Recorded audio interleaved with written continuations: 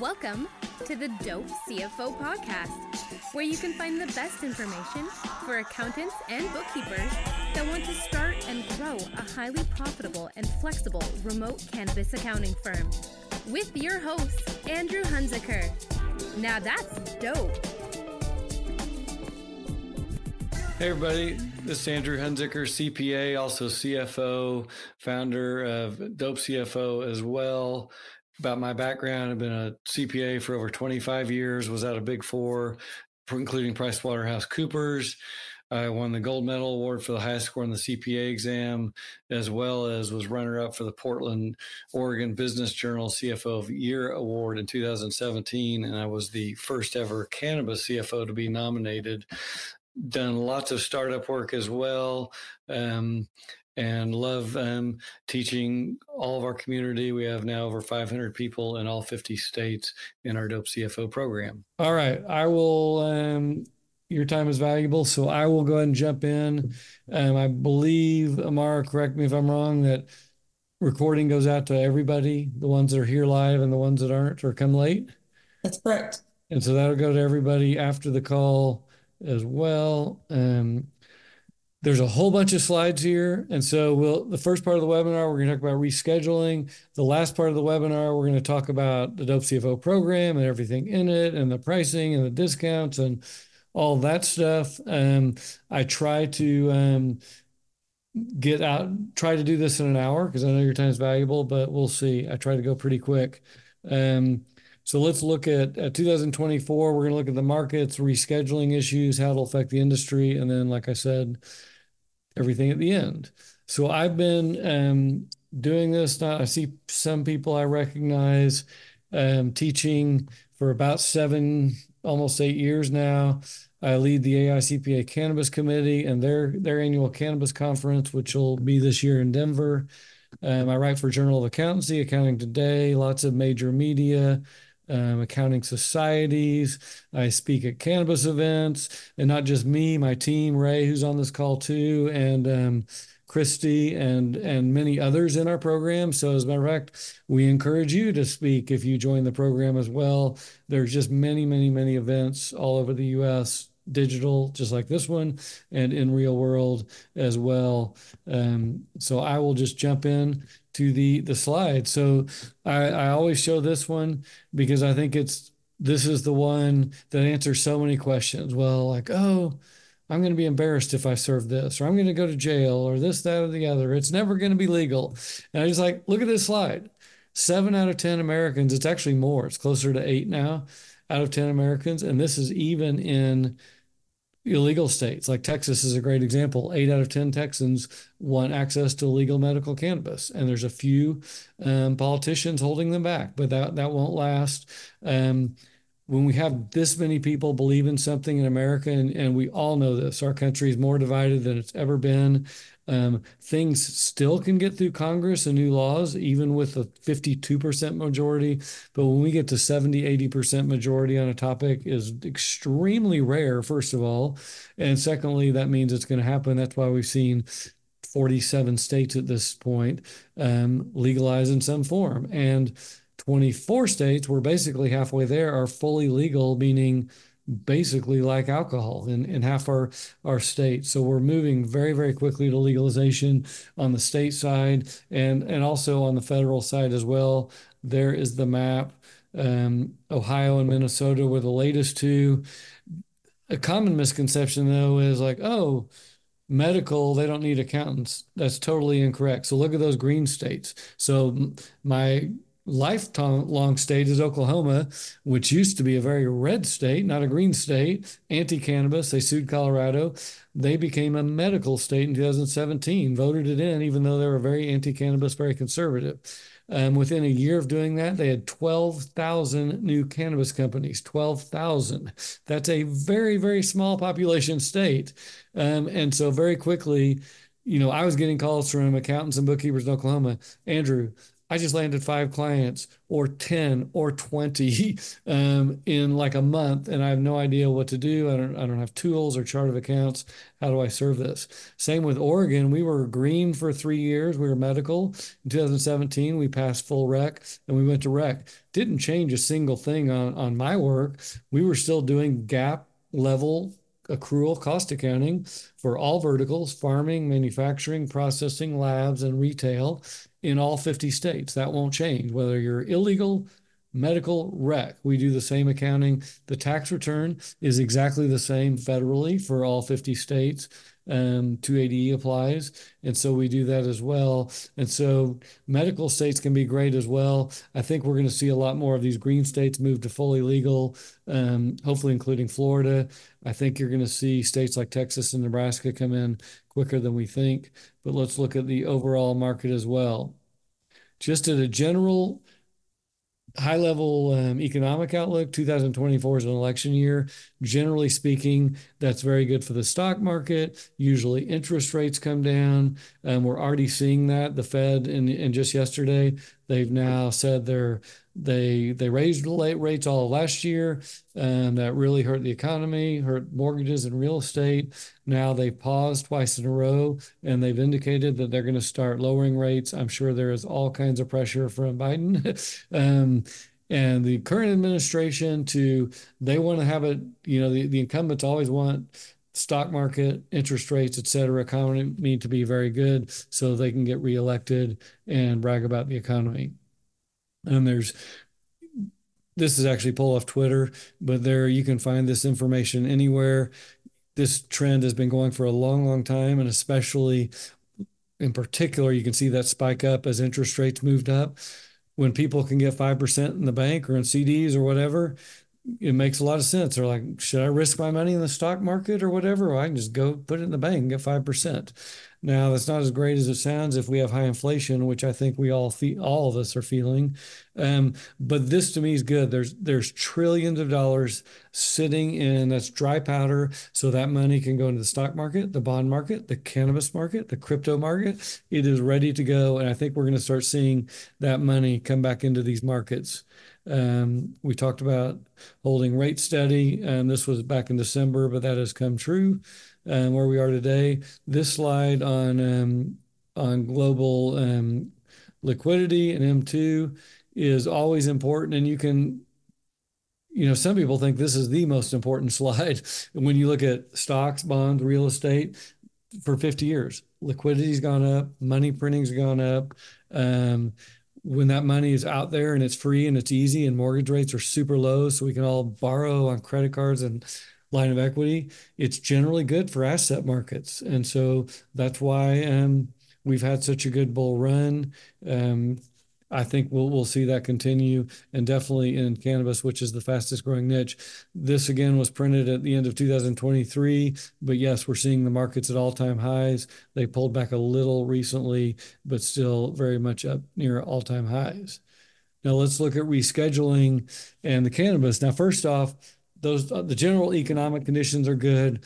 Cannabis market itself has been up to the right for 10 years straight. And by that, I mean, if you just look simply at revenues, if you just said, what were the total legal cannabis sales in the nation in 2013, in 2014, every single year, they've gone up and to the right. And we've gone from 0 to 33 billion last year. All predictions I see are anywhere from 80 to 90 billion in the next 4 to 5 years. So as massive as the growth has been the last 10 years, we expect to see double that growth in cannabis the next 4 or 5 years. Now, during that period, the equity hasn't mirrored that. The last 2 years, equity markets pulled back. They quit investing. And so we had some rough years in many markets, in crypto and cannabis and in stocks and high tech. We think that's going to come back this year, especially with the big growth. And then when we look at this, rescheduling or possibly descheduling, that's the wild card. If and when this happens, you're going to see an absolute massive flood of capital coming into cannabis. And that's going to be very, very good for those of us that are CPAs, bookkeepers, accountants, CFOs. enrolled agents, whatever, serving this niche, the people that are in early and know what the heck they're doing are going to be really ready to kill it. So, what are the drug schedules? These were put into place, kind of tied to our criminal code. The DEA maintains these and controls them. There's ways to move things off Schedule 1. For example, in 2018, Congress got together and in the Farm Bill, they added a thing that took hemp and CBD were both on Schedule 1, the harshest, worst schedule to be on. And they not only didn't move it down to Schedule 4 or 5, they literally took hemp and CBD off the schedules altogether. So that was done by Congress. The Supreme Court can do it. They've threatened to do it if Congress doesn't get their act together because so many states have legalized. The easy way to do it is DEA. And so, right this second, the HHS Department of the government reviewed cannabis for over a year under Biden's recommendation. They now gave the recommendation to the DEA and said, hey, cannabis does not belong on Schedule 1. Clearly, it belongs on Schedule 3. That's a recommendation. DEA has never not taken the HHS recommendation ever. And they're reviewing it right now. We expect an answer anytime now. It could be in the next couple of months to move it down to Schedule 3. Now, on top of that, the FDA chimed in. They said they also agree it should be put on Schedule 3. And then after that, 10 senators got together and wrote a letter to DEA saying, hey, this doesn't even belong in Schedule 3. This should be pulled off. We should regulate it like alcohol. If that happens, and by the way, it is election year, so I wouldn't put anything by if they can pressure the DEA to deschedule this to get votes. It will be an absolute massive boon overnight, whether your state's illegal or not. I mean, imagine someplace like Texas. It'll be nuts. Schedule 1, that big red X, to be on Schedule 1, it says there has to be no known medical use. And so things like LSD and cannabis and ecstasy and meth and heroin, all those things, and there's a potential for abuse and addiction. Well, clearly the first and foremost, there are now over 100 medical uses, not just anecdotally. We've had that for 50, if not hundreds of years. But now we have real science from hospitals, universities. Our own federal government has scientific studies on everything from PTSD to anxiety, depression, autism, epilepsy, hundreds of ailments. You name it, cannabis has documented use for it. So it clearly doesn't belong there. Even these Schedule 2 drugs like meth, fentanyl that are killing thousands and thousands of people. Everyone knows it. This is wrong. Let's fix it. So we think this is coming very quick. It is humongous news. I'll show you a couple of these other articles. Can lead to cascade set of changes. We'll go through all those as well. This, the same deal, I'm not going to read all this. Same topic, HHS, the Department of Health and Human Services mentioned to let's move that down to Schedule 3. So where we think this is right now, we think it's on track. From my inside knowledge at our AICPA committees that we have every couple of weeks, and that has many prominent tax attorneys that are in discussions with DOJ and IRS, et cetera. They think it's coming any time now. So I'm super excited to see this come as well because it'd be big news. So what does it mean if cannabis is descheduled? I think that's a wild card. Could happen. If it does happen, I'm going to be psyched. If it doesn't happen, we'll still be okay. Descheduling means cannabis kind of becomes like alcohol overnight. Can't sell to minors, but controlled by the state liquor board or whatever. And we're going to have liquor stores and people making the liquor and making the different products. If it's rescheduled to Schedule 3, that's very good news from a cash flow perspective. 280E only applies right here to Schedule 1 and 2. So if you are Schedule 1 or 2 drug, you're required to file a tax return and you get zero deductions, zero credits. I'm not going to go into the ways we beat 280E or 471. That's a different webinar. But let's just say 280E goes away if we deschedule or we reschedule. Either way, 280E is gone, and we expect this pretty quick as well. This is from Green Market Report. This is looking at MSO free cash flow, but this applies to any cannabis company. There's about 200,000 cannabis companies in the US right now.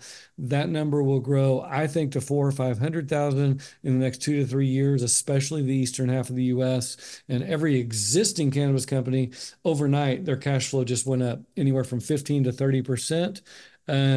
You can see the green is free cash flow with 280E eliminated compared to with two. So if you look on the right or wherever, it's double or triple where they were before. So just imagine that you're a company out there doing business, and overnight your net income pops up, your EBITDA pops up, your free cash flow pops up. What else pops up? Your valuation pops up. That means access to capital pops up. So it's really, really good news for the cannabis industry. A lot of the stocks, public stocks, are going to pop really quickly, and just valuations for even privately held as well. Here's kind of a little table with and without 280E, and you can see it can be a 3x difference.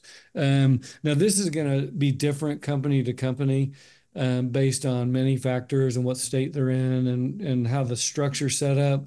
But it's going to be a big number. And even if you look over here, this is looking at the valuation. So they're using a simple holistic approach. Their discounted cash flow valuation, that's kind of how Warren Buffett values companies. It looks like a 8x increase to, instead of selling your company at 1.76, you're selling it at 13. That's really good news for a lot of existing cannabis companies. And all these cannabis companies are struggling to raise capital right this second. I think the people that have those, remember the trillions of dollars sitting there, and it's not just private angel investors, it's also VCs, private equity, all these different groups of funds, family offices, they've got money and it's ready. And so if we get this good news in the industry, it's going to be big, big news, and people are going to be jumping in. So let's look at the benefits and issues. Right off the bat, that lower drug classification, we should see a lot more banking. There already is a lot of banking in the industry. That's a common myth that there's no banking, but we're going to see it open up even quicker. We might see access even to things that where retailers struggle with selling to their customers for all merchant services like PayPal, Stripe, Square, all those biggies, Visa, MasterCard. Maybe we open up to that. That would be humongous if that happened. Bankruptcy protection is huge. Right now, cannabis companies can't file for bankruptcy or restructure. So that's going to save jobs. And remember, all this is a great political win for everybody. Whether you're talking cities, counties, states, or feds, they all need money. And this brings tax dollars to everybody and jobs. And that's what they like to show in election year. We're bringing more jobs, more tax dollars to our local economies and our national economies. Interstate commerce hopefully will open up. There's a whole slew of issues around interstate commerce and what that means, but it will just open up. So, I can remember in Oklahoma as an adult when we couldn't get craft brew in Oklahoma. You literally, I think I was 30 living there, we could get like Miller, Coors, and Bud. And I'd go to Colorado, and I remember friends of mine, like we'd bring like say Fat Tire brew back from Colorado because we couldn't get good brew. But now that's pretty much ended. You can get good craft brew, I think, in every state. I could be wrong on that, but I think we'll see that with cannabis. So if someone in Oregon's making a really nice craft CBD THC mixture, they can ship it everywhere in the US. Or maybe someone in Oklahoma is making a power bar that's got THC, they can ship it around. That's going to be huge for companies to grow their markets. There's going to be a change in R&D and research. You're going to see big pharma jump in a big way, and that's going to be not millions, but billions of dollars just on that side. That's not really going on right now, but when big pharma jumps in, that's another billions and billions of dollars coming in. We're still going to have compliance with state rules, also FDA, USDA as well. There may be new federal taxes on the industry. We'll see what happens with that. Hopefully they don't go over the top because this industry needs a break right now. We saw this, like I said, in 2018 with the Farm Bill on CBD hemp. If cannabis is descheduled, we already talked about this too, it'd be more like alcohol, and hopefully we'll deschedule, but I'm all good for reschedule too. If this happens. Now, this was the part I mentioned about the senators. They sent a letter to the DEA saying, hey, this is stupid. Let's fully legalize it. There's no reason to have this on there. And really, even if you made it equal to alcohol, there's pretty good evidence now that people using weed are not driving around drunk at 3 a.m. getting in wrecks and killing people. People drunk are still doing that and killing people in the tens of thousands. So alcohol's, I would say, is more dangerous to our society and even to violence. There's more people that get drunk and get violent as opposed to on weed as well. So anyway, and again, this is kind of out of that letter. Rescheduling would do little to rectify these severe harms. And many criminal penalties will continue. And so again, we're trying to get people out of jail at this point. Anyone in jail for marijuana at this point should be out. There's no reason for a single human to be in jail over marijuana, in my opinion. Now, this first sentence was important, so I wanted to put this in here. The DEA has never kept a drug in Schedule 1 after HHS recommended removing it, and it must not do so now. It's imperative that it do so quickly. And so the DEA has been sitting on this now for about 6-7 months, and hopefully their review is almost complete. But again, this could be any day now. And when this happens, again, if you're someone sitting on the fence, don't be, I'll just pause here for a minute. I talked to thousands of accountants the last 8 years, and I've talked to many, many people trying to pick their niche, or they picked a niche and they didn't like it. And they're like, oh, I did dentist for a while and they were overserved. And I wished I got in early to dentist niche, or I never get in early. This is your chance to get in early. In your 30-year career like mine, you might get a chance to get in on the birth of an industry this size, this quickly, getting in early once or twice, maybe in your whole career. The time is right now. I am passionate about this, whether you join my program or not.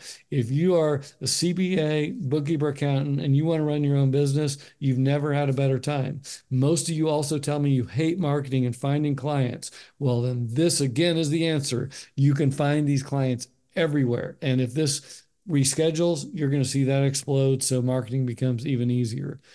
Let's look at the industry and the verticals real quick.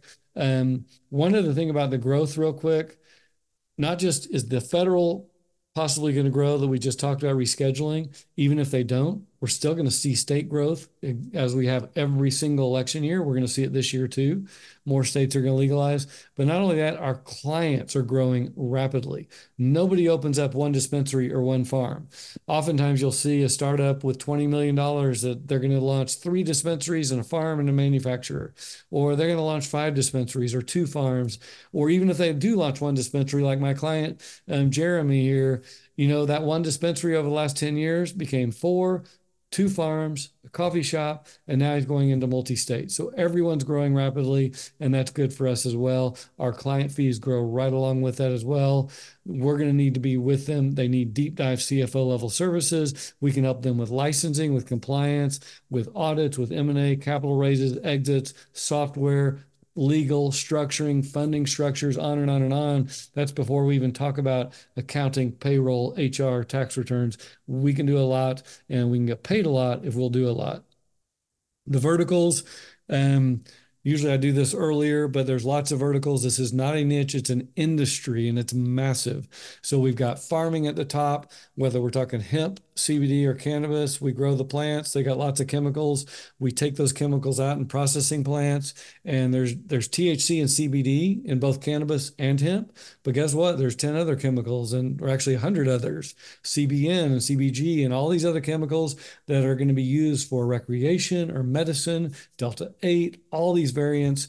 We're just at the tip of the iceberg. From there, we can take these oils and flowers and make them into products, into foods, into beverages, into snacks, into lotions, tinctures, nasal sprays, 1,000 different products. Those will come just like we see in alcohol and beverage and food. The products never stop. You know, we've been eating food a long time, but there's new products and snacks created every year. You're going to see that here too. We see distribution and wholesale companies, testing labs that test the weed. These can be great clients. You know, a testing lab costs $5 to $10 million to get off the ground. Retail and dispensaries, those are great clients as well. Delivery companies, and then thousands of ancillary companies, whether they're lighting companies, software companies, payroll companies, lots and lots of companies in this niche. what we've already been discussing, a lot of this is why it's hard to be a good cannabis CFO. This is not, many firms out there and many bookkeepers out there try to serve this kind of on the side. Oh yeah, I picked up a dispensary or a farm. It's not a good idea. You can do that. You're just not going to do a great job of it. And so me and other Dope CFO VIP members come in and eat your lunch. If that's you, like, look, we're not generalists. We went all in this industry. We know about the software, the banking, the insurance, the accounting, the cost accounting, all of it. We're experts. We've got to be able to go in deep. We've got to be able to have a way to get the accounting tools and work papers. You can maybe be the smartest CPA in the world. I was a pretty smart CPA, but I still had to spend hundreds, if not thousands of hours building over 100 work papers at this point. We have 13 cost accounting templates in our program. Cleanups a given. The state mandated sealed tracking software is very complex. We have to understand all these different pieces of software, seed to sale, POS systems, accounting systems, ERPs, and there's just a gazillion of them. Every client will have a different tech stack. We've got to help even guide them on which tech stack to use. We've got consolidations. Sometimes you'll have one dispensary and one farm, but they'll have 8 entities and a couple of consolidations. We need lots of strong controls with the cash and inventory involved, governance. You're generally going to have investors and lenders because you can't start a farm, indoor, outdoor, a manufacturing plant, a processing plant, a dispensary chain without tens of millions of dollars. I recommend if you have under 10 million, you're probably going to struggle for any of that. What does that mean? The startups are going to have investors just like high tech.